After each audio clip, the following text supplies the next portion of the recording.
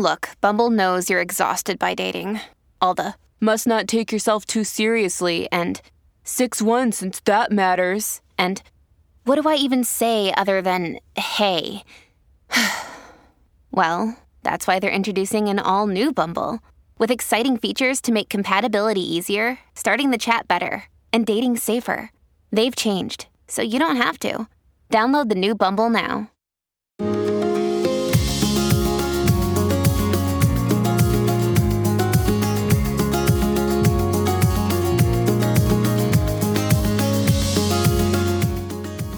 You are listening to the Thoughts from a Page podcast, which is a member of the Evergreen Podcasts Network. My name is Cindy Burnett, and I love to talk about books with anyone and everyone. While listening to my podcast, you will hear author interviews, behind-the-scenes conversations about various aspects of the publishing world, theme discussions with other book lovers, and more. For more book recommendations and a complete list of all of my interviews, check out my website, thoughtsfromapage.com, and follow me on Facebook and Instagram at Thoughts From a Page. In 2022, I would love for you to join my Patreon group. I offer at least 2 bonus episodes a month and a monthly advanced read and pre-publication author chat. For those on Facebook, I host a special Patreon Facebook group where we all chat books. Thanks so much to those who already participate, and I hope you will consider joining us. Today, I am chatting with Adriana Trigiani about The Good Left Undone. Adriana is the New York Times bestselling author of 20 books in fiction and nonfiction, which have been published in 38 languages around the world. She is an award-winning playwright, television writer and producer, and filmmaker. She wrote and directed the film version of her debut novel, Big Stone Gap, and adapted her novel, Very Valentine, for television. She grew up in the Appalachian Mountains of Virginia, where she co-founded the Origin Project, an in-school year-round writing program that serves more than 2,500 students grades 1st through 12th. Adriana is proud to serve on the New York State Council on the Arts. She lives in Greenwich Village with her family. When you need mealtime inspiration, it's worth shopping Kroger, where you'll find over 30,000 mouth-watering choices that excite your inner foodie. And no matter what tasty choice you make, you'll enjoy our everyday low prices, plus extra ways to save, like digital coupons worth over $600 each week. You can also save up to $1 off per gallon at the pump with fuel points. More savings and more inspiring flavors make shopping Kroger worth it every time. Kroger, fresh for everyone. Fuel restrictions apply. Welcome, Adriana. How are you today? Doing just great. I am so glad you're here, and I cannot wait to talk all about The Good Left Undone. So why don't we get started with you just giving me a quick synopsis for those that won't have read it yet? Well, Cindy, the first thing I'm going to tell you is that you're telling me that it's for fans of Elena Ferrante because it's a big, sprawling family saga, okay, about a contemporary family in Italy. But mine is different in that it goes back in time. But it's Italy, France, Scotland, the Cabrelli family, who for generations were gem cutters for the Vatican. And it is told through the eyes of and the storytelling of the matriarch of the family, who frankly feels she has done a terrible job of telling the family story. And so while time's running out for her, she's going to set the record straight. So there's a beautiful, it's in the moment, it's in the present, but it goes back in time to her parents' love affair and what happened during the war and after. How was that, writing in the present and then also going back in time and writing those components? Well, for me, the past involves research, and then I go to the places where things happen. Or in the case of this novel, I discovered the story in the place that it happened. In Scotland when I was there to direct a movie, but the story finds you in weird ways or interesting ways or magical ways to me. But the interplay of the present and the past to me is not that different to write because in the even if I'm writing in the past, I'm writing in the moment of that character's life. So it doesn't feel all moldy and dusty like you found an old pair of shoes in the attic that nobody can wear. It feels alive and real. And that was very important in this novel where a lot happens. I like that. I hadn't thought about it that way before, that you are really writing in the present for whatever time period you're writing. Absolutely. I know you had a great inspiration story for this one, so I'd love for you to talk a little bit about that, how you first learned about Italians in Scotland and the wedding that you attended and all of that. I would love to hear more. Well, it's interesting. I went to Scotland to direct a movie, and there's a wedding in the movie, and I didn't really think too much of that till I was in Glasgow, and when you're fortunate enough to tour through as an author, you kind of see one part of the world. But when you go through you're on foot, and you're with the people, you have a different experience. So I made a list of places in Glasgow that I could walk to and experience, and one of them was St. Andrew's Cathedral. And St. Andrew's Cathedral was originally Catholic, then it flipped to Protestant for 350 years, and then it flipped back to Catholic. I just wanted to see the physical space of the church, maybe light a candle and, throw myself in front of a bus. Okay, anyway, so I get in there, and there's a wedding happening. And the wedding is beautiful, small, beautifully curated wedding, I should say. And as I'm standing in the back of this church, I decide to just stay because I hear music. It turns out that the bride had chosen every song my mother chose for her funeral mass. Oh, wow. And my mother passed away like 6 months earlier. And I'm like, this is a sign from God. And I'm just stood there crying. The bagpiper kind of moved off because, Scottish men don't like crying. When a gentleman says from behind me, "Who are you?" And I turned around and it was the priest. And I said, "Oh, Father, I'm just a tourist. Don't worry about me." And he said, "What's your name?" And I told him. He said, "You're Italian." And I said, "Yes, I'm Italian American." He said, "Then you need to see the garden." And so, Cindy, I went through the garden gate, and that became the heart and soul of this novel. I just love that as an inspiration story. I thought it was beautiful, and how fun to attend this wedding and then feel like you had that connection to your mother. I hate to tell you, everything's about our mothers. That's the truth. Well, tell me about the jewel aspect of the story. I know you got to take a jewel making class at Christie's, and I'm always so interested in gems, and I'd love to hear a lot more about your class. Well, the class at Christie's was a mistake. A friend of mine signed up for it. She lives in Los Angeles. Her name's Kristen Dornan-Krantz. And she said, "Hey, I can't get there for the class. Do you want to take it?" And at the time, she didn't know I was writing a novel about gem cutters for the Vatican. And I said, "Sure, I'll take the class." And it was called Muggles and Maharaji's Magnificence. So that's where the whole element of India and the rubies came from, is I learned how these gems are mined, where they find them, how they figure out which gems come from which area. And then that sent me in that direction. Now, a class is really great because you do learn, the historians come in and tell you about technique, you see things made, you touch things. That's all really great. But I think just as important was my visit to the Vatican, where by accident, the man that was taking us through, which was arranged by my friend Gina, couldn't make it. So his friend kind of stepped in, and his friend worked as a curator in the Vatican Museum with the Vatican jewels. How cool is that? It's so cool. And there's a whole long story around that, which when I talk to you again, I'll tell you. But basically, I learned this important thing. Like when you get your engagement ring, you think it's new. But not only is it millions of years old from the earth, that stone itself was part of something else. So what I'm saying is back in the day, the Maharajis would have these ornate necklaces. Well, Cartier or even like a middleman jewelry company would come in, buy the stones, pluck them from the settings, and recut them. So you could get like 100 rings out of one diamond from a necklace.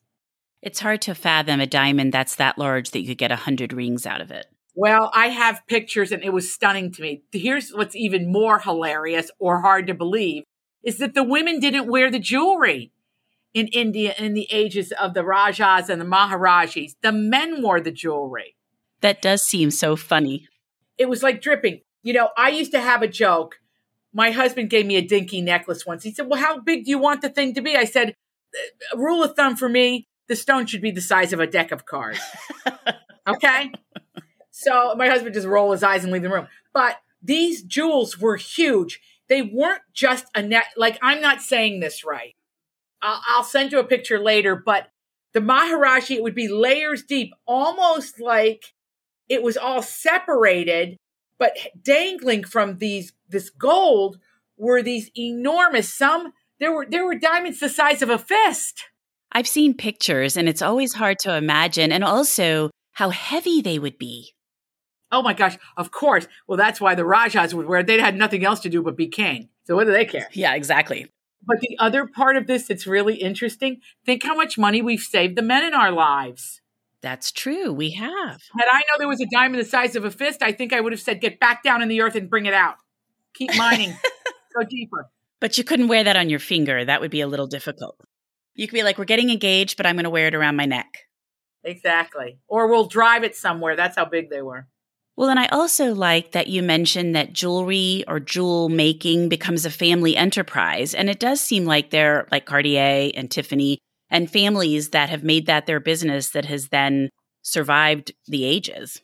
You're so right. Most craftsmen, and all craftsmanship or anything artisans develop over time is usually a generational effort in a family. At the turn of the last century, the biggest employer of Italians was the Vatican. At the end of World War II, everything changed.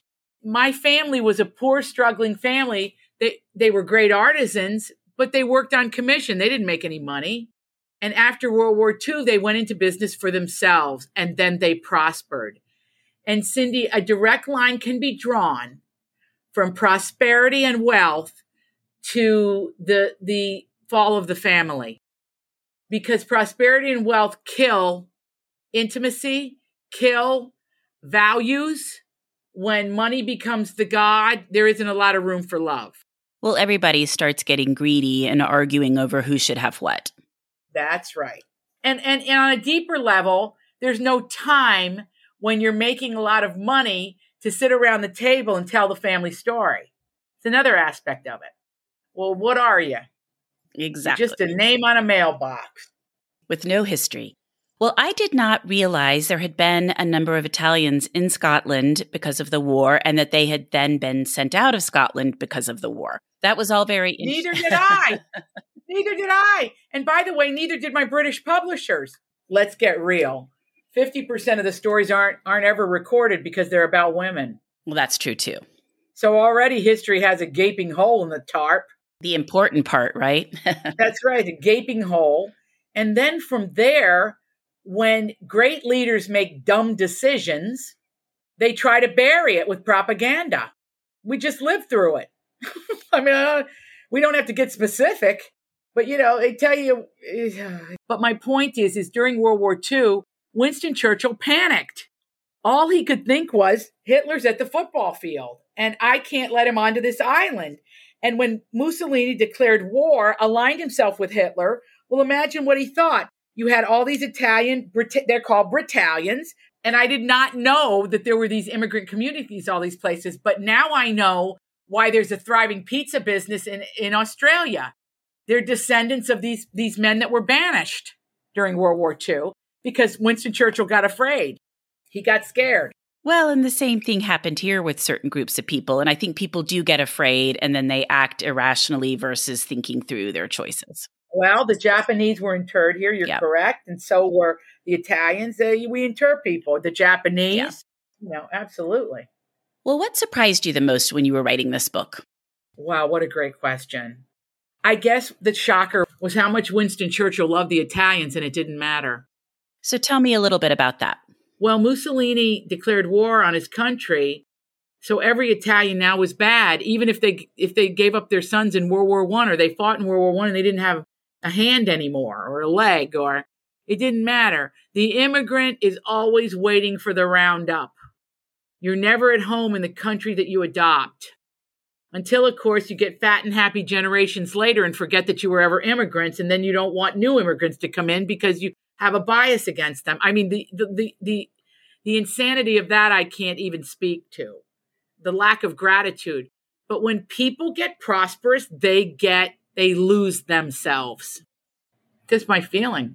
I think that's right. And a lot of people want to align themselves with the majority, regardless of who the majority is, which again is sort of a strange thing for me. I would rather just stick with my own beliefs. That's right.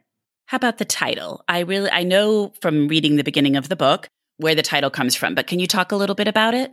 Saint Bernard of Clairvaux was a mystic and a teacher. He was, they call him the professor, the doctor, dottore of the Catholic Church.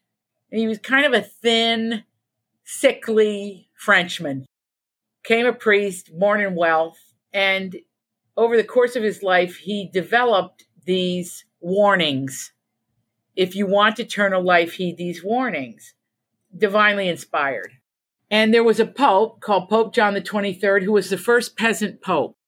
And his family, the Roncalis, happened to be friends with my grandmother, Lucia Spada Bonicelli's family in Scilpario, Italy. The Roncalis lived at the bottom of the mountain, and the Spadas lived at the top of the mountain. And my great-grandfather ran a horse cart up and down. And I imagine he would stop there and have lunch or spend the night or refresh his horse or do whatever he had to do. Well, whenever we go to Italy, and I go to Italy every year, I try to stop in Sotto Monte because I feel it's sacred, because that's where he was born and raised. And I go to his church, and in his church was a Saint Bernard of Clairvaux's warnings in Italian.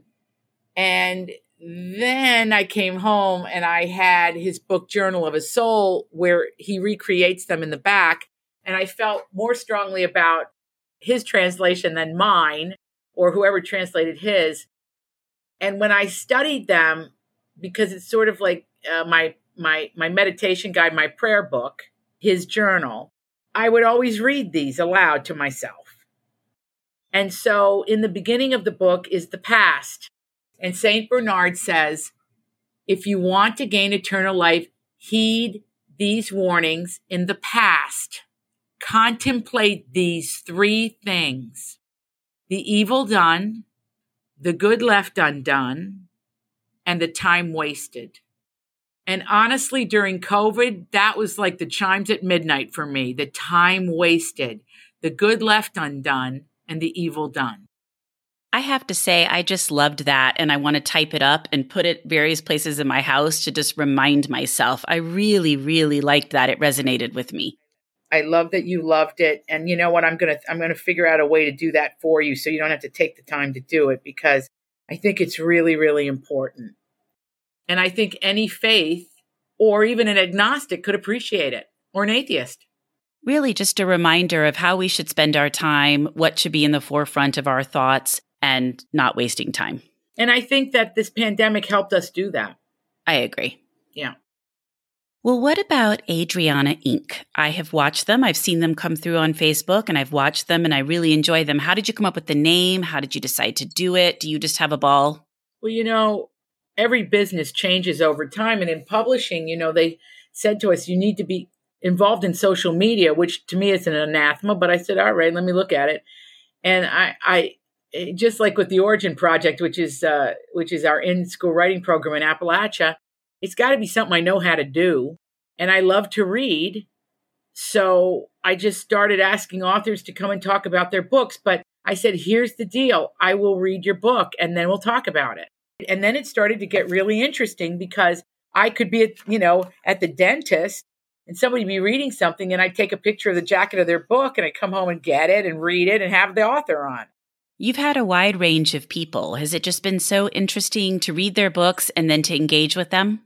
Absolutely. I mean, I love the diversity of the group, and yes, diversity in culture and color and religion, all that. Yes, of course.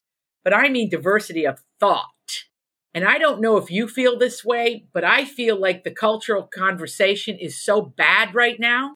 Not so bad. You know what? I'm going to change that, because it was worse. Now it's better because of your show. A lot of shows that have been on for where people are having access to them that maybe prior to the pandemic, they couldn't get on a podcast. They didn't know how, but then they learned how to enjoy and savor all these wonderful discussions. As an author, I would go places and they hadn't read it. And it was frustrating. And I thought, well, that's how I can help. And sadly, there was like Andre Leon Talley. He was booked to do more conversations and he died. So those things happen to you too when you're doing it. And I'm sure that's happened to you too. But I just want to have an intelligent conversation, a lot of fun, of course, about the books, Well, and that's interesting that you say that, because occasionally I will have an author ask me, have you read the book? And I'm always like, of course I've read the book. How could I talk with you about your book if I haven't read it? But apparently that's a thing. I mean, people don't read the books before they have these conversations. I feel like I would be at a loss sometimes or lost in parts of the conversation if I hadn't read the book. Me too. I just feel like I wouldn't know what was going on. It would have to be a very generalized conversation. That's right. What have you learned as an author being on the other side of it? That part must be fascinating. So instead of being the interviewee, you're being the interviewer. I've learned how fragile the creative person is. I always had this belief that it took so much guts to create something that, and regardless of what it was, shoes, food, say you're a chef, that with that comes an inner strength or the buildup of a sense of confidence. And I've learned that there's a fragility there. And the other thing I've learned is there are no two alike. Like even everybody that writes thrillers, you can't lump them in a category. You just can't. People that write about World War II historical fiction, well, you can't lump them in a category. They're all different. So those have been my biggest life lessons. What are yours talking to authors? Well, one thing that I have found is that with this podcast, I've read all sorts of books that I don't think I would have even encountered before, but they've been pitched to me and I'm like, oh, that sounds really good. So I've just learned a lot generally. And then I've learned the same thing you just said, that there is no one process, that everybody does it differently. Even if they're a plotter, they plot differently than the next plotter. Even if they're a pantser, they pants differently than the next pantser. You know, that everybody really approaches things differently. And research, some people research the whole thing ahead of time. Some people don't research till they start writing. It's just been fascinating to see how it all unfolds. Yeah. Interesting. And I've just, like I said, read a lot of books that I wouldn't have known about, which is wonderful, and met so many great people. I think that's probably my very favorite part of it. It's really important to just get out of your comfort zone once in a while and read something that you might not have thought about. Absolutely. And just talk to people that I haven't talked to before. And that's been wonderful. You know, like if you had told me 2 years ago I'd be speaking to you, I'd be like, no way. I feel very honored that I'm getting to. So it's those kinds of things too. That's really, it's beautiful. And I thank you for that because I feel the same way. You know, I love talking to, because I love to direct. I love talking to actors. I always love actors and find them fascinating. So that's always fun. But then I also love the priest or the rabbi or the nurse, you know, or the novelist who writes spins fiction. Those are all important. The other thing that I think is really interesting is the way that stories are discovered, like your story. This one you decide to tell because you happen to pop into this church while you're in Scotland filming another movie, and all of a sudden you're like, this would make a great story. I love hearing those types of stories and how books come about. Me too. Because just like there are no two authors who write no story alike, no stories are alike in the way that they're hatched in the subconscious. They're just all different. I think that's exactly right. Well, speaking of other stories, what have you read that you really loved recently? Well, I stayed up late last night because I did an Instagram live with all the April authors of the Book of the Month Club, which is a wonderful program, and I'm incredibly grateful to have been picked with these great authors. But had me up last night was a book called Bittersweet by Susan Cain, which is a nonfiction book about grief and longing and failure and sorrow and how you not just come out of them, but walk with them and they build you up and make you better. It's a pretty profound book. And what made me excited about it, and the reason I'm mentioning it is because I was a huge fan of another book she wrote, but I didn't remember her name till I picked this one up. She wrote a book called Quiet. And for anybody that has a child that's shy, that was a book that made the rounds. Teachers gave it to me. So, you know, how to get your child to speak up in class and so on. So, yeah, I love that Susan, she writes about the emotional experience of the tough stuff, of loss and of displacement and being different. And grief is so hard because it will hit you at the weirdest times. Oh, yeah. When you least expect it, and sometimes when you're in a terrible place for it to suddenly come on. It's so true. It's so hard. Anything else you've loved? Okay, I can give you a bunch here. Let's go. Chris Bajalian has one coming out called The Lioness that I just finished. Loved it. The Magnificent Lives of Marjorie Merriweather Post by Alison Pataki's terrific. Karen Duffy has a memoir coming out called Wise Up. That's the Duff from MTV. Kate Quinn's Diamond Eye, Cherish Farah. You've been busy. I've been busy. You know a book that I think everybody needs to read is Black Bottom Saints by Alice Randall. I love that book. I think it was masterful, and I talk about it every chance I get because people don't know about it. It's a beautiful story with a beautiful cover. I loved it, and I learned so much. I was Googling like crazy when I was reading that book. Yeah, it's a great one. It's a great one. It is. Well, Adriana, thank you so much for joining me today on the Thoughts from a Page podcast. I love speaking about The Good Left Undone, and I love chatting with you. Thank you for your beautiful interview, and I love your podcast, Cindy. Thank you. Alrighty, take care. Don't you know that you're a grown-up? I'm a grown-up. Me too. Yep, me too. But these days, being a grown-up can really suck. Luckily, we're grown-ups who grew up in the coolest generation. We had video arcades. And also some of the best TV and movies ever made. We lived the origin of awesome consumer electronics. The list goes on and on. Yep, Generation X. Exactly. And we're Gen X grown-up. Every week, the Gen X Grown Up podcast explores media, tech, toys, games, and more from both yesterday and today. Through the eyes of Generation Xers who absolutely love that stuff. You can find us on iTunes or wherever you get your podcasts. Or find us on our website, genxgrownup.com. Life sucks as a grown-up. All right, you think that was good enough? I hope so, man. I'm tired. Who listens to a promo on a podcast and then goes and listens to a different podcast? Right. I've never done it. No. Right. Thank you so much for listening to my podcast. If you like this episode, and I hope you did, please follow me on Instagram at Thoughts From a Page. Consider joining my Patreon group to access bonus content and support the podcast. Tell all of your friends about the show and rate it or subscribe to it wherever you listen to your podcasts. I would really appreciate it. The book discussed in this episode can be purchased at my bookshop storefront, and the link is in the show notes. I hope you'll tune in next time.